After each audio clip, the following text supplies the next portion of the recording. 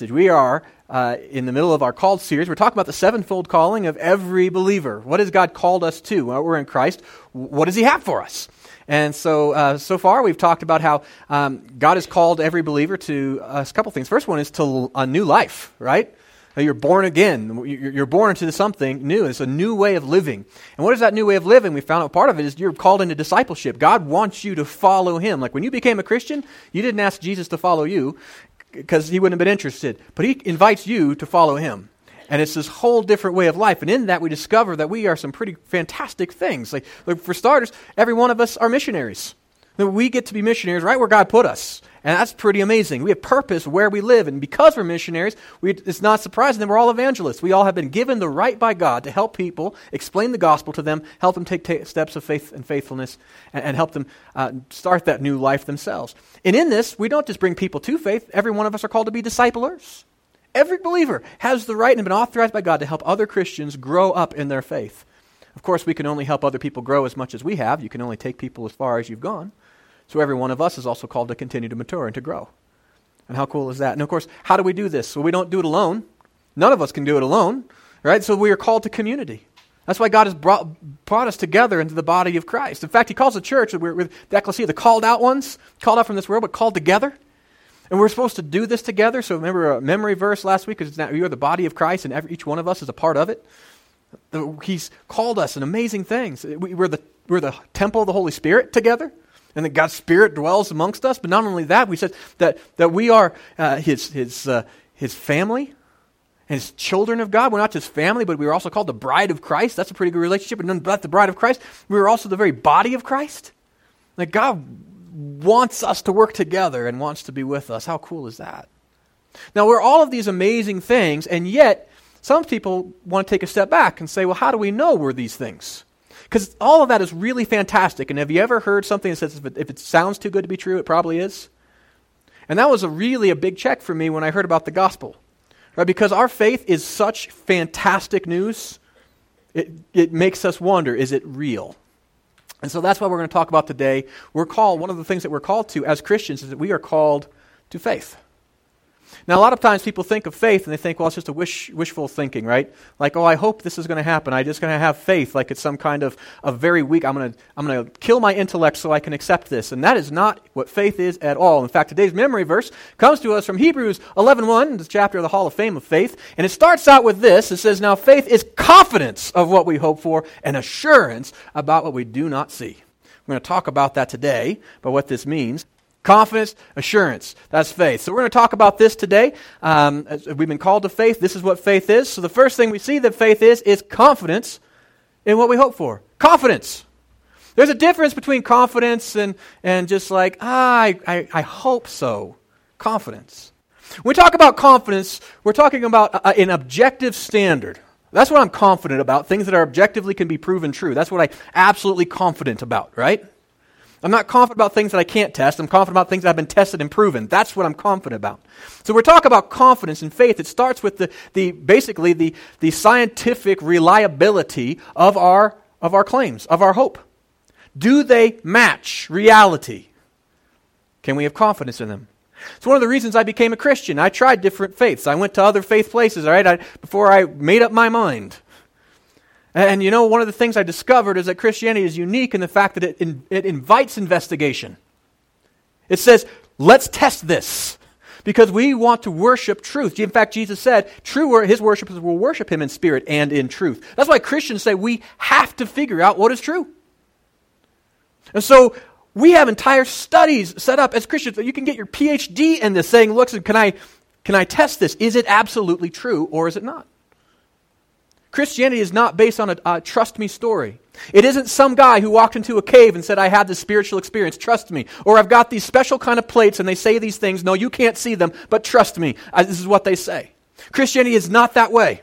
Christianity is not some guy sitting on a mountaintop saying, trust me, I know better how to live a life than you do. That's not how it works. Christianity is not based upon trust me at all. Christianity is based upon test me and know that I'm true. That's why we have confidence. And what kind of these things? How can we test our faith? Well, God's given us some objective things. First thing is fulfill prophecy. Fulfilled prophecy. You say, well, that seems awfully spiritual. Oh, yes, but it's also very, very much historical. You see, prophecies about the Messiah, there's over 300 of them in the Old Testament. Now, we know the Old Testament was written before the New Testament. Why it started? Because it started old, right? But there's more than that. Because the Jews, that was their Bible. And the Jews had no interest of following Jesus once he came. Not all of them, right? They didn't alter it. They have the tradition and the history, and they've been worshiping and reading those very same texts, and they still read them still today. Not only that, we have archaeological evidence. We have manuscript copies that predate Christianity. Right? So we have copies of things that were written that we absolutely know came before Jesus was born. That's pretty good evidence that these things predated Christianity. And a lot of those things have prophecies about the Messiah. And what are some of these prophecies? Well, there is a prophecy. Would you go back one slide for me? Because there's one I don't want to miss, and this is it. 700 years before Jesus came, there was this prophet named Micah. Okay? 700 years. Think about how far 700 years is ago. 700 years. We've been a country for 200. 700 years before Jesus was born, there's a prophet named Micah, and Micah had this crazy idea as a prophet. He said the Messiah is going to come, but I predict he's going to be born in Bethlehem in Judea. That was crazy talk. Bethlehem is smaller than Lyons, Colorado. If you think about, we're going to have a big Messiah, he's going to come and save us, you don't pick Bethlehem. It's Sticksville. Right? It's where the sheep are, the shepherds, and it's not a place that you would think of as a clean, holy, powerful place for a Messiah to be born. Why Bethlehem? Well, it just happens that King David was also born in that little tiny village, but that's a pretty big prediction. Messiah is going to come. He's not going to be born in Shechem, or he's not going to be born in Jerusalem. He's going to be born in Sticksville. That's a pretty good, it nails it. Not many people were born in Bethlehem. Gives us an idea of maybe who he'd be. You know what? 700 years before Jesus, there was a contemporary of Micah. His name was Isaiah, and he predicted that something a little bit more crazy. He said, "Yeah, when that Messiah is born, he's going to be born of a virgin," which is again kind of crazy. I don't know if you know about biology, but that doesn't normally happen, right? So that would be a sign for people. Be like, virgin, baby, wow, right? Because there's not many babies born that way.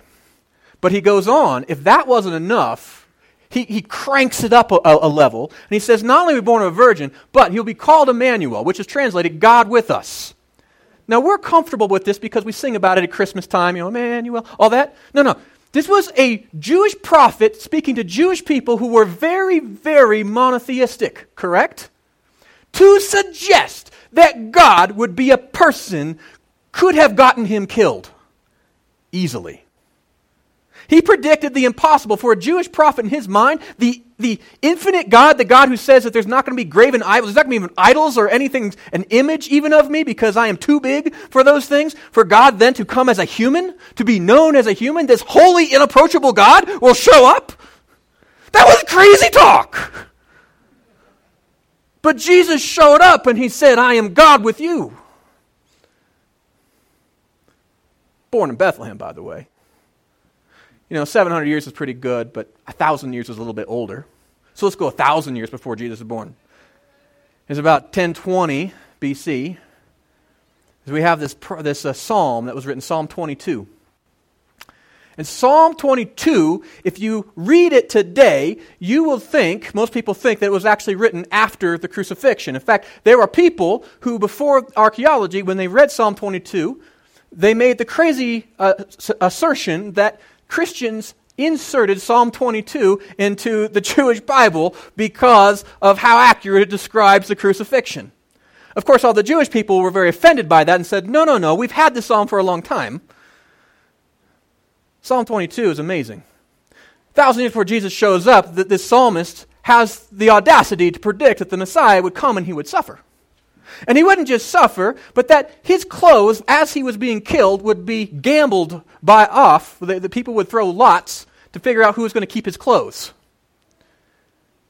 Jesus went on the cross, the soldiers gambled with lots. They rolled dice to figure out who could keep his clothes. That's a pretty weirdly specific prediction. Oh, but it gets better. Said that this Messiah, this Jewish Messiah, who this would be, when he died, would be surrounded by Gentiles. They call them dogs, right? Even Jesus called Gentiles dogs at one point, right?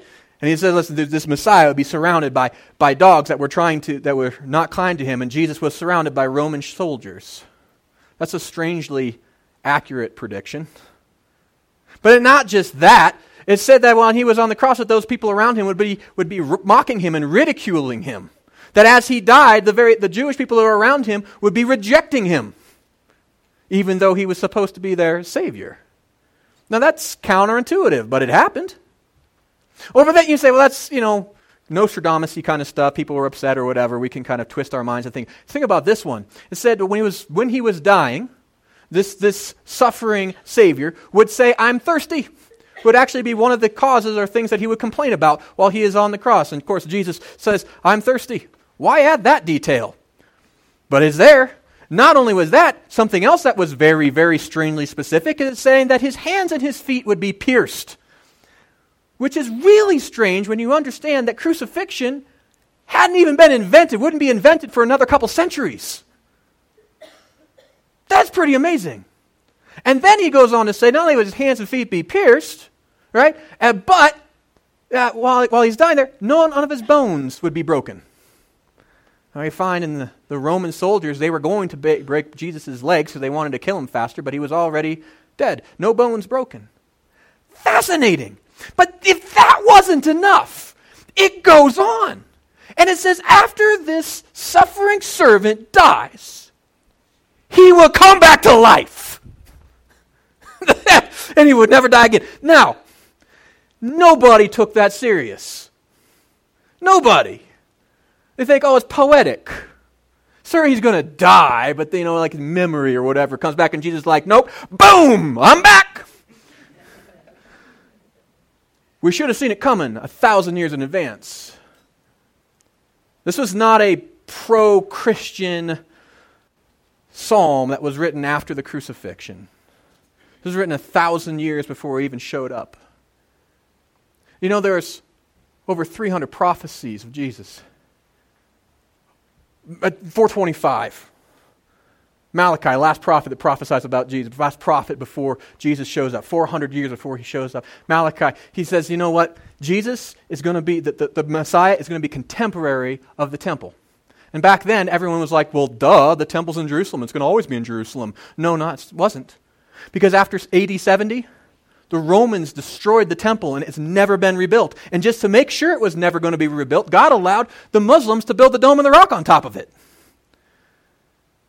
That lets us know a time frame when the Messiah had to show up. And guess Jesus was in that very short window when there was only 1,000 years in human history where the temple actually stood. And a lot more people have been born outside of that 1,000 years than have been born inside of it. And not only did Micah give that, Zechariah, 500 years before Jesus came, he said the Messiah would be betrayed. And he wouldn't just be betrayed by somebody close to him. He said he would be betrayed, he'd be sold, forget this, 30 pieces of silver. And not only would he be betrayed for 30 pieces of silver, which is very specific, he said that silver, that transaction, the betrayal, would take place in the temple. Of all places, that would be the last place you would think of betraying the Messiah.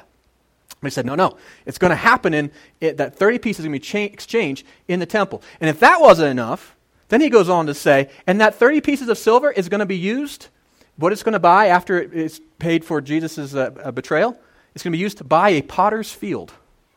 That is really weirdly specific. How many artists do you know who own property? Right? He said, we're going to buy a potter's field with that.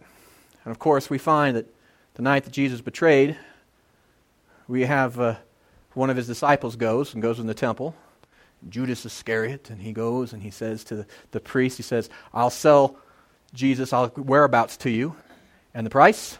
30 pieces of silver. And after he makes the exchange, Judas is like, I made a bad choice. And so he goes and he kills himself, hangs himself. And where does he hang himself? On a potter's field. And of course, the Jewish religious people who had no problem paying blood money so they could go and kill Jesus, once they were like, well, we can't use this money, put it back in the temple, it's blood money. So what do they use that 30 pieces of silver for? They buy that potter's field. 500 years before Jesus came. You know, it's not as though that God left it up to chance, like we would just wonder who this Messiah was. Right? It's not as though we feel like we've got confidence about who Jesus is. It's scientifically, we have absolute confidence. There was a guy who was named Peter Stoner, and there was another guy, Robert Newman. They wrote a book called Science Speaks. Now, they were both mathematicians, and when they wrote something on probability, and that's what the book is about, probability. And they decided they were going to figure out what was the probability that Jesus was Messiah based upon these prophecies. Now, they got about 8 prophecies deep, and they said it's ridiculous. It's absolutely certain. In fact, how certain was it? Well, they got 8 prophecies. Now, they didn't pick prophecies like born of a virgin, because those are things that are supernatural. They picked natural prophecies that people can do. Things like this. They said, okay, he's got to be a man, because the first prophecy of the Messiah is in Genesis, where it says it would be a man. Right? So that eliminates half of the human population. So we know the Messiah is going to be a man. What are the odds that this person be a man? Well, 1 in 2. Right? So that's where they start. And then they go on and say, okay, well, he's not just going to be a man, he's going to be a child of Abraham. So he's going to be in that lineage. Okay? So they narrow it down to that. And they say, okay, not just a child of Abraham, but it's going to be in the tribe of Levi. So one of the 12 tribes of Israel is going to be in this tribe. So there's far fewer people born in that tribe than in the entire thing of Israel, right? And not only is he going to be born there in that tribe, but he's also going to be a descendant of King David, a direct descendant. What are the odds? And not only this direct descendant of King David, but he's going to be born in the very city that David was born in Bethlehem, which very few people were born in Bethlehem, and far fewer people born in Bethlehem that were actually related direct descendants of David. And you get the idea. They go down, down, down. And then also they say that he would be born in that city during a time that the temple existed. They take 8 prophecies, and they figured out the odds, and this was attested by the American Scientific Association. It was a peer-reviewed study. And they discovered that it was, in order just to fulfill those 8, the odds of Jesus even fulfilling 8 of the prophecies was 1 times 10 to the 17th power. If you got an idea what 1 times 10 to the 17th power is, I put it out there for you so you could see. This is a big number. Like if you had 1 to the 17th power in money, your kids and your grandkids and everyone in their generations for the rest of time would never ever have to work. That's a lot of money, right? How much money is 1 times, how big is that? Well, you know Texas? Texas is a big state. Have you ever driven across Texas? It just doesn't ever feel like it's going to end. You're like, we're still in Texas? Yeah, we're still in Texas. You could drive through Europe almost faster than you could drive through Texas. It's huge. They say, okay, in Texas, if you don't, so remember what silver dollars look like? You ever seen those silver dollars? It's about that big. Flat. So if you take silver dollars, you could fill Texas with silver dollars 2 feet deep. That's 1 times 10 to the 17th power. All of Texas. Now, those of you who've been in Texas, you're like, that's huge. Right? 2 feet deep. You know what a 2-foot snowstorm looks like? 2 feet deep, full of these. Now, the odds that Jesus would just fulfill 8 of these is this. You would color one of those coins blue. And you would throw it somewhere in the middle of Texas and stir it all up so it's somewhere randomly. And then you would take some blind guy and have him just fly over Texas and kick him out of the airplane, and he's got a parachute on, and he opens his parachute up, and he floats down, and as soon as he lands, he goes down, and he hits the ground, and he grabs a coin, and as he rolls and stands up, it's the blue coin. That's 1 times 1 and 10 to the 17th power. That's the odds. That's only for 1 in 8. There are 300 prophecies of the Messiah. See, Jesus didn't leave it up to chance. God didn't leave it up to chance. He said, this guy. You know, there haven't even been 1 times 10 to the 17th power humans born. God wanted us to know that Jesus was the Messiah. He didn't say, trust me. He said, test me. And he proved it. You know, I did something for you because there's 300 prophecies, but some of them are difficult because we're not Jewish and not historians and all that kind of stuff. But there's about 40 prophecies that are pretty easy to understand. 40, which again is way more than 8. If you want to see, I've created a sheet for you, so if you want to go see in the New Testament and the Old Testament what the prophecies were in the Old Testament, where they've been fulfilled in the New Testament, you can pick up a sheet of this. I got them printed out and they're in the foyer right next to those books that we give away. Just because I like you, right? That's why I did it. All right. So we got fulfilled prophecy, but we also have other things. It's not just prophecy. We've got reliable testimony. So you got testimony of Jesus and who he was and what he claimed to be. That's the legal standard, not just the scientific, but the legal standard. So like if you go to a court of law, they don't say scientifically prove this crime was committed, because that's impossible. You can't repeat the crime, so you could observe it. You're not like, okay, we'll take the victim and bring him back from life, from the death, and we're going to set up everything exactly the same, so there's fewer variables, and let's just see if that guy commits the crime. You can't do that. In a court of law, you have to go and you have to say, okay, is it beyond a reasonable doubt? Right? We're going to see the evidence. We're going to see all of the evidence. Does the evidence match up beyond a reasonable doubt? And that's reliable testimony. So we have the legal standard. Do we have the same standard for believing our faith that we would for convicting somebody of a crime? And I should say we should if we're trusting our entire lives on this, right? Luckily, God gives that to us. Reliable testimony, we have Luke was a Gentile. He ended up following Jesus, becoming a Christian after Jesus was died and resurrected. He was a disciple of the Apostle Paul. And Luke, because he was a Gentile, he wasn't familiar with all these prophecies of the Messiah and all that kind of stuff. And because he was actually coming into this faith, he wanted to make sure it was true.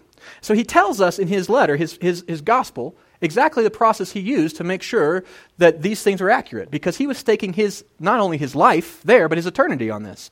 So he writes there at the very beginning, he says, "Many have undertaken to draw up an account of the things that have been fulfilled among us." Now this is important, because we have copies of Luke that are very, very old. And Luke starts out by saying, I'm not the oldest record of this. Like, lots of people have written about this, as you well know. The whole idea is understanding the gospel was not created thousands or even hundreds of years after Jesus came back. The gospel was already accepted within years and decades. And he's saying, listen, other people have already seen this, and who wrote about these things? He said, well, it was just as they were handed down to us by those who were first eyewitnesses and servants of the word. So eyewitness testimony. There were lots of eyewitnesses. Jesus didn't do his miracles in secret. In fact, one of the neat things about the Gospel of Luke is that he says, at this time, at this place, this event took place. So the people around it could verify that.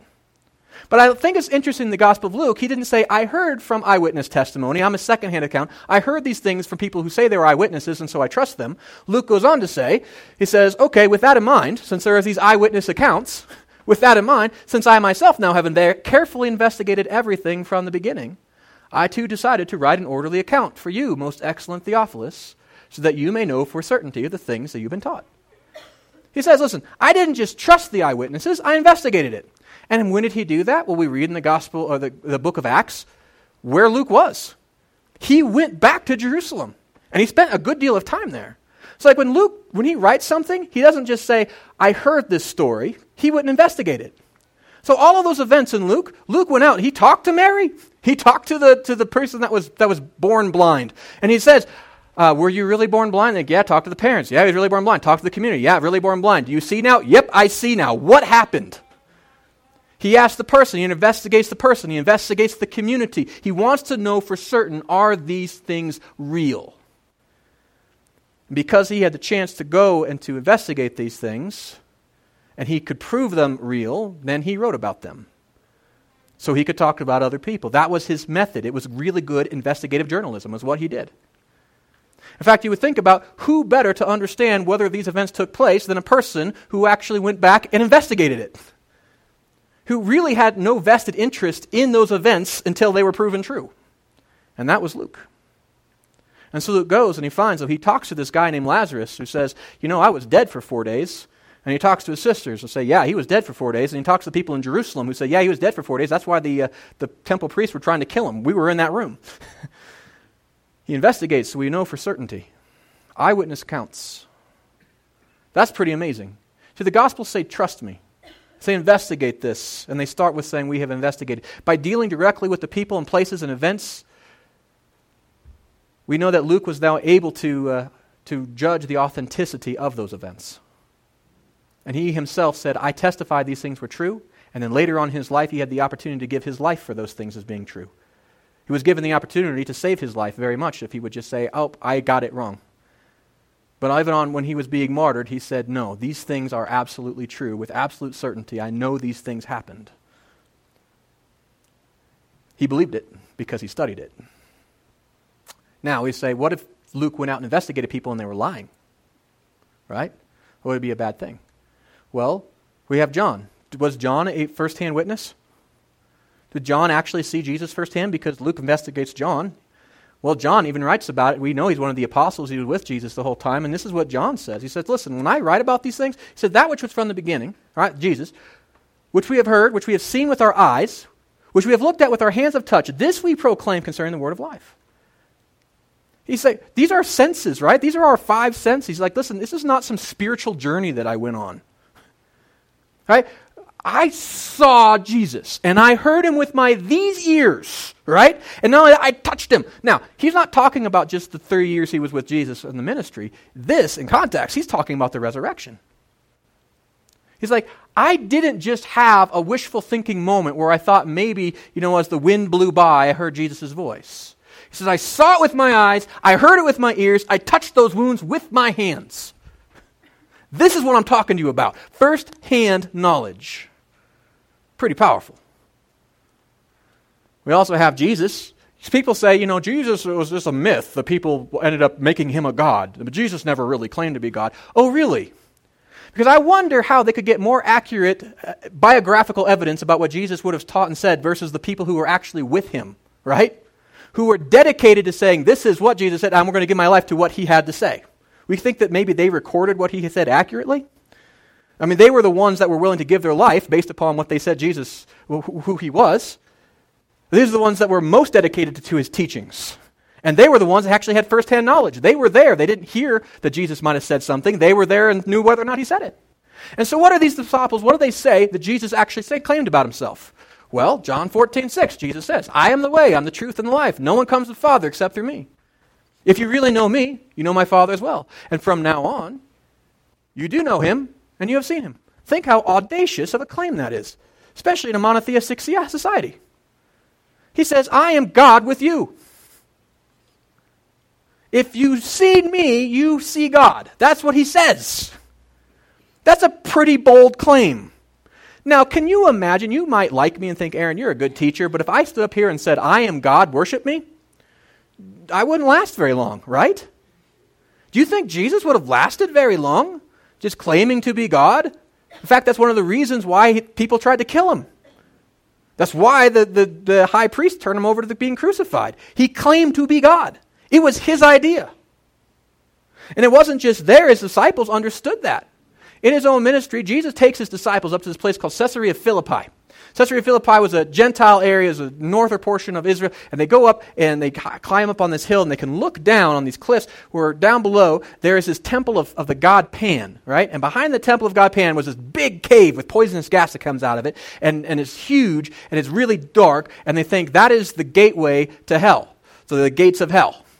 Right? And then on the walls around the temple to Pan, there are all these carvings of all of these foreign gods on the walls. So the people that were Greek would have this spiritual journey. They would travel down there and they would see the gates to hell themselves, and they would see all the foreign gods and all this kind of stuff. And Jesus takes his disciples up there, and he takes them up there and he has them look down there at all those other gods, those false gods, and he says to his disciples, who do people say that I am? Because he'd been around with them for about 2 years, right? And he says, who do people say that I am? And the disciples said, well, some people think that you're just an awesome teacher, right? A great rabbi. And other people think that you're a prophet, maybe like Isaiah or something. And Jesus said, well, that's interesting. Now, noticeably, if people said that to most preachers, like, man, some people think you're an awesome teacher. Other people think you may be a prophet. You're like, well, thank you, right? No, so with Jesus, he's like, not good enough. So the disciples said, you've been with me. You've actually heard what I have to say. You've seen what I've done. Who do you say I am? And then Peter says, well, you're the Messiah. You're the Son of the living God, clearly. And Jesus said, blessed are you, Simon, son of Jonah. This was not revealed to you by flesh and blood, but by my Father in heaven. If I claim to be God, that would be bad. But if, say, one of you said, Aaron, I think you're just the best teacher ever. You are God. I'm going to worship you. And I said, well, as you should. I would instantly stop being a good preacher, wouldn't I? I mean, right there, that would be pretty much a disqualification of me being a good teacher. In fact, that would make me a megalomaniac, wouldn't it? Jesus accepts worship. And especially in a monotheistic culture, you don't do that. Even the angels don't accept worship. But Jesus said, yep, you're right. I am the Messiah. I am the Son of the living God. I am God the Son before you. You got it right. You see all these false gods? Bigger than them. And then he goes on to say, you know what? Because you follow the real God, even the gates of hell aren't going to be able to stop you. Because they're false gates anyway. I think it's pretty awesome. Now, Jesus claims to be God, which gives us a problem. There was this guy who was a college professor at a very prestigious school in England, Ivy League college, and he had seen the world wars play out in his generation, and he decided that there couldn't be a God. And he was a very intellectual man, and said, listen, there cannot be God. And I'm going to prove that there's no God. And so there, at this Ivy League college, in the midst of worn, destroyed Europe, he goes out to prove that God has never really existed and that Christianity was a farce. That's what he decided to do. And as he goes through, he begins to study, and he begins to realize he begins to study all this evidence. And the weight of the evidence was so huge, he eventually doesn't just become a Christian, but becomes, in our modern times, one of the greatest defenders of the Christian faith. His name is C.S. Lewis. And C.S. Lewis would go on television and would, in the 1960s, he would go on and he would talk to people and say, listen, God is real, and I'll tell you how I know, because the evidence points to him. But C.S. Lewis, in one of his writings, he says, we have this intellectual problem amongst a lot of the intellectual elites where they try to say that Jesus can just be a good moral teacher. He says that's ridiculous. He says no one can say the things that Jesus said and be a good moral teacher unless it's true, right? Unless he's really God, he can't be a good moral teacher. No one can say the things Jesus said and still be that. Either it's true or he's a crazy man. Because have you ever seen somebody who claimed to be God? You think, well, that's a nut job. Right? I remember when I was doing hospital billing, occasionally, you come across somebody who thinks that they had a Christ complex, right? And they really think that they're God. And we lock them up for a while and help them. Right? Did Jesus have the psychological, the evidence the rest of his life, the psychological profile of a crazy man? Well, that would be a huge leap of faith because the teachings of Jesus have formed the very foundation for ethics for the last 2,000 years and rationality. The things that Jesus taught, even other people that don't even follow Christ say he was brilliant. And not only brilliant, but very, very sane. In fact, it's easy to pick out a crazy person normally, isn't it? Somebody claims to be a Christ person or a God. Pretty quickly, he doesn't have followers. But even if he has a few followers, once that person dies, nobody else follows him, right? If Jesus was a crazy man, how do you explain the continuation of the gospel? That he didn't have a few people follow him, but thousands, and then millions, and then billions. His writings and his teachings don't prove that he was like a crazy man. He seems very, very sane.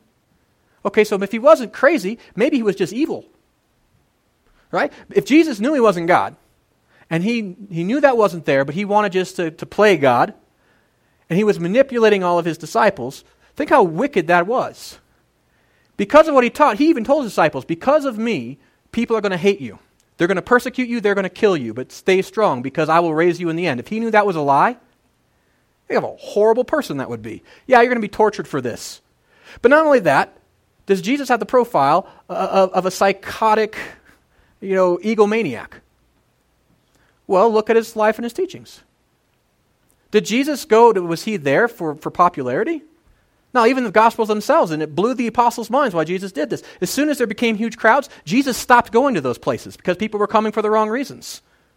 He didn't want that. And not only did he not want popularity and fame that way, he had these crazy teachings of things where he'd say, listen, even the Son of Man, even though I'm God, I didn't come to be served, but to serve and to give his life as a ransom for many.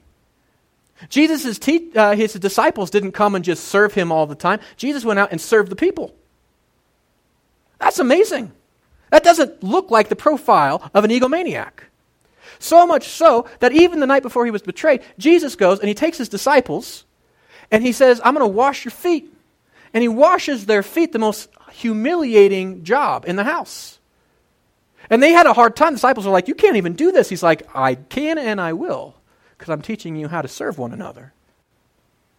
Jesus was so much not just about his own power and other things like this, that he went to a cross to die for other people's crimes.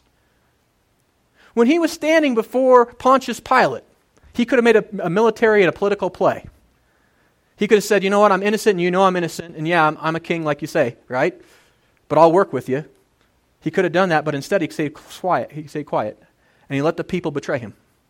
And why did he do that? He loved the people even who were crying for his death. How do we know that? Because when he was on the cross and they were nailing him up there and all this stuff, he says, Father, forgive them. They don't understand what they're doing. He could have called his disciples out to hurt people when night he was arrested, and Peter chops off the ear of one of those that were arresting him. He says, don't do that, and he even serves those that were hurting him. Even to the point where he was on the cross and he was being ridiculed by two criminals who were beside him. When one of those criminals comes to his senses and says, you know what, this guy isn't guilty. He says, you know what, I know enough to know that you're actually who you claim to be. Please remember when you come in your kingdom. Jesus says, while he's hanging on the cross, to the guy who was just ridiculing him, says, you know what, okay. I promise you today you'll be with me in paradise. Does that sound like an egomaniac? An evil, wicked man? Nothing in Jesus' life and ministry points us in that direction. Rationally, when we look at him, he cannot be crazy and he cannot be wicked, which leaves us with one thing: he had to be telling the truth. But anybody can claim to be God. So what's the evidence? Miracles. That's the evidence. Miracles are things that people can't do. That's why they're miracles. And that's why Jesus was given miracles. In fact, there was a good story about this that we have recorded here in the Gospel of Matthew. Jesus shows up, and there's this, in the midst of a huge crowd, there's a bunch of people there, and there is a guy who is paralyzed. And everybody knows he's been paralyzed for a very long time. And you just don't make up being paralyzed for years and years and years, hoping that somebody's going to show up so that you can do a magic trick, right? He's legit paralyzed, and everybody knows it. The guy's laying there, and Jesus walks up to him and says, you know what? Your sins are forgiven. And of course, everybody there was horrified by that. They're like, only God can forgive sins. And Jesus said, you're absolutely right. Only God can forgive sins. That's why I just did it. But he said, I'm going to prove it to you. So he says, okay, which is easier? To say your sins are forgiven or to say get up and walk? And of course, it's easier to say your sins are forgiven because how do you know, right? So it's harder to say get up and walk. People can't just do that. So he says there, I want you to know that the Son of Man has authority on earth to forgive sins. I want you to know that I'm who I claim to be. And so what does he do? He doesn't do some like ethereal spiritual thing saying, okay, he's free in his mind. No, he says to the guy, get up and walk.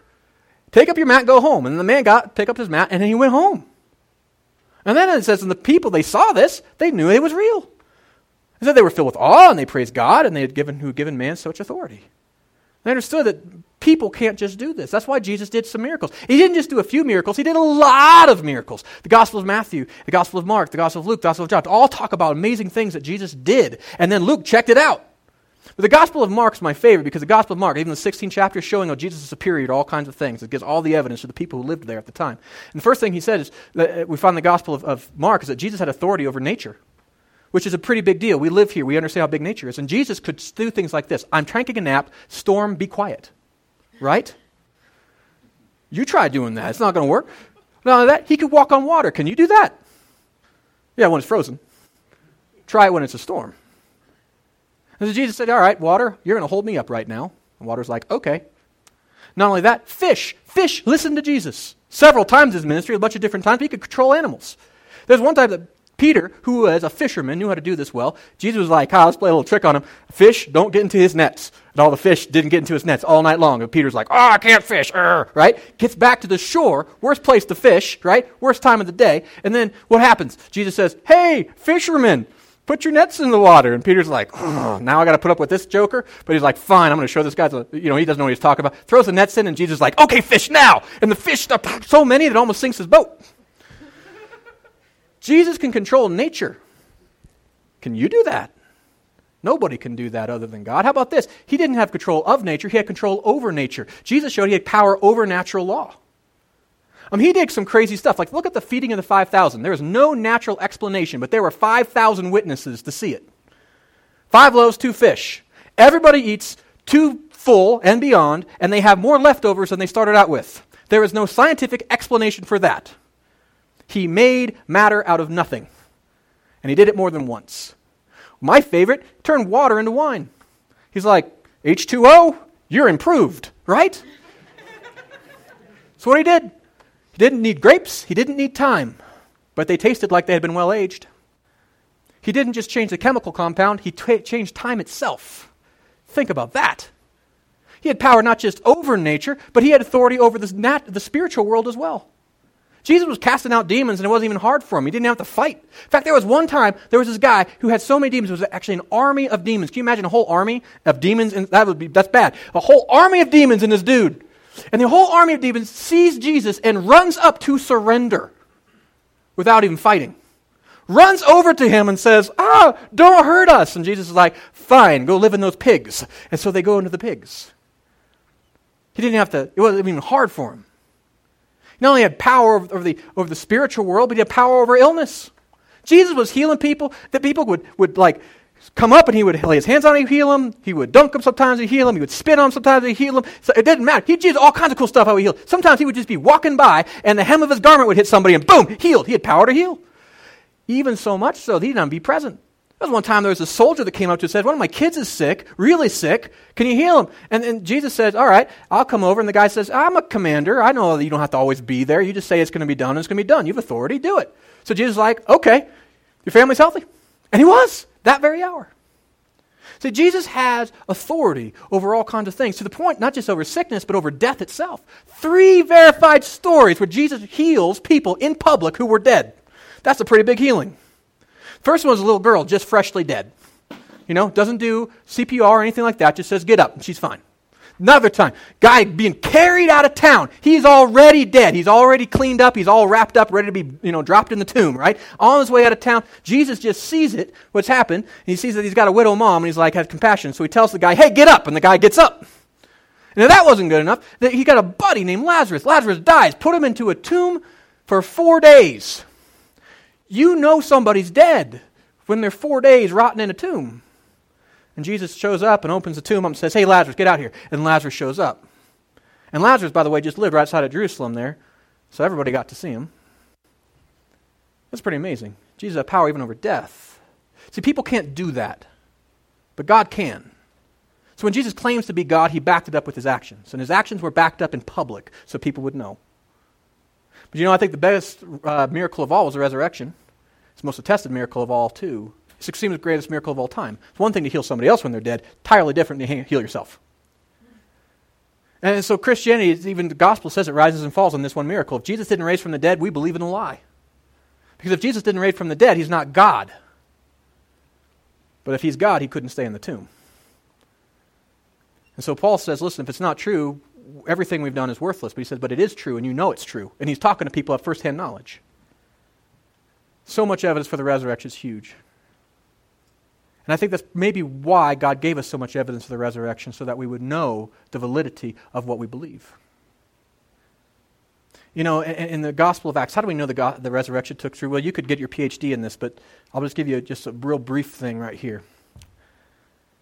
In the Gospel of Acts, Luke writes, after Jesus' suffering, he presented himself to them and gave many convincing proofs that he was alive. He appealed to them over a period of 40 days and spoke about the kingdom of God. Jesus didn't just show up in a wisp of cloud or a reflection on a lake. He showed up to them not just for a day or a weekend. Think about if Jesus showed up today, sat next to you at church, showed up, said, hey, I'm Jesus. And you're like, hey, I went to meet you. And you look and he's got like the wounds in his hand. He says, yep, I'm back, right? You'd be like, for the rest of your life, you'd be very convinced that he's real, right? Just that short of an interaction, wouldn't it be? Jesus hung out with his disciples for 40 days because they needed to know that they knew that it wasn't their hallucination. And didn't he just show up? He presented himself to them. Here I am. And then he gave many convincing proofs. Like what? Well, things like this. See these wounds that you saw me get? Touch them. See, they're real. Right? He did things like this. Oh, you're having some fish? Let me have some of that fish. Why? Because ghosts don't eat. Right? He ate with them. He talked with them. And all this he gave them for 40 days. Think how long 40 days is. That's much longer than just a meeting or a weekend. That's a long time. Over and over and over again, he's talking to them and he's teaching them, and they knew him. They lived with him for 3 years. They would have known whether or not it's him. And he didn't just go from a distance. He was right up with them. And it wasn't just the 12. There was at one point, he showed up to 500 of them at the same time. And he didn't just show up to these guys. He was in Jerusalem, where he was crucified. And he walked around the city of Jerusalem to the people who crucified him, and he said, I'm back. Right? They are the ones that knew he was dead. How do we know this? Because in Pentecost, just a month later, in Jerusalem, where they killed Jesus and his empty tomb was, we have 3,000 people say, I'm convinced. Many of which were priests. And when they accepted Jesus, they knew that they were accepting, like when the whole culture goes to kill a guy, it's pretty much settled that culture doesn't like that movement, right? So like in Jerusalem, if they killed Jesus, it'd be pretty well settled. It'd be unpopular to be a Christian, to be a follower of Jesus, right? for having 3,000 people saying, I'm willing to risk my life for this, when they could have just walked to the tomb themselves if his body was still in there, is ridiculous. That would take more faith for me to believe that even one person would do that much. That's 3,000. But the fact that many priests also came and they said, this is the Messiah that the prophecies were pointing to. And we know it's true because we've seen him. That's pretty fantastic. It's pretty good evidence. You see, when we start looking at the evidence of the faith, we recognize that our faith is a reasonable faith. And this is what I mean by that. It takes more faith to disbelieve the gospel than it does to believe it. When I came to that point, when I investigated different religions and all those types of things, and I did my own study, when I realized that the weight of evidence for Christianity so outweighs the evidence against it, I had to have more faith to reject Christianity. I just don't have enough faith not to be a Christian. And I don't have to see Jesus physically now because I have so much other great evidence. In fact, even Jesus said that to Thomas. You believe, how much even greater that you're going to have for those who don't have to see this and also still believe. It doesn't mean they throw their brains out. It means that God gave us more than enough credible evidence. And so having our faith means that we have confidence in what we hope for, right? Our faith is reasonable. But it also means then we can have assurance about the things that we don't know, we haven't seen. Right? So we have assurance. What does that mean? I have confidence that Jesus came, that he is God, that he died on the cross for our sins, that he came back. Right? I have confidence that he said what he said, which means that I can have assurance about the things that I can't test yet, things that we haven't seen. One of those things is our salvation. Right? Salvation is a huge thing that I know that I can have assurance in. Because Jesus came back, because he rose from the dead, because he did these things, I know that everyone who calls on the name of the Lord will be saved. How do I know that? Because Jesus himself said, if anyone who believes in me will be saved, right? Will not perish, but have eternal life. I think I can trust Jesus to have the authority to save me. So I have confidence in that, so I don't walk around the rest of my life hoping that somehow I'll be saved. I have assurance there. Not just in my salvation, but I also have this assurance of Jesus' return. He said, if I go prepare a place for you, I'm going to come back and take you to be with me so that you also may be where I am. That's how we know Jesus is coming back, because he said, I'm going to. And if Jesus came the first time with all those 300 prophecies, I certainly have a lot of confidence in that he's going to come back. And not only do I have assurance that he's coming back, but then I also have assurance of the eternal kingdom. There's a kingdom that he's bringing with him, and he said, I'm going to. In fact, Peter, his disciple, he says that I'm going, when I come back, you're going to be well greeted into this eternal kingdom with me. And so what we've been called to faith. Christians have been called to faith. Not a trust me story, because faith is not a trust me. Faith is confidence about what we hope for and assurance about what we do not see. So you have confidence in what you hope for. That's why in Christianity we look to the cross. That's why we celebrate it every week. So we remember it, because we remember this absolutely happened. And if that happens, right, I cannot be moved. There's nothing I'm worried about life that somehow there'll be some scientific discovery that's going to disprove my faith. Jesus already came, already proved himself. Reality will back him up. And because I have confidence in what I hope for, now I have the assurance about what I don't see. And that is the power of our faith today. See, it's the assurance about what I do not see. Is going back and saying, listen, God is, when I'm going through the deep valleys of faith, when my God seems quiet, and I'm talking to him, I'm praying, and I'm not hearing, I know that the assurance that I have is that he's not gone. Because Jesus promised, I'm with you always, even to the end of the age. I have assurance that he's with me.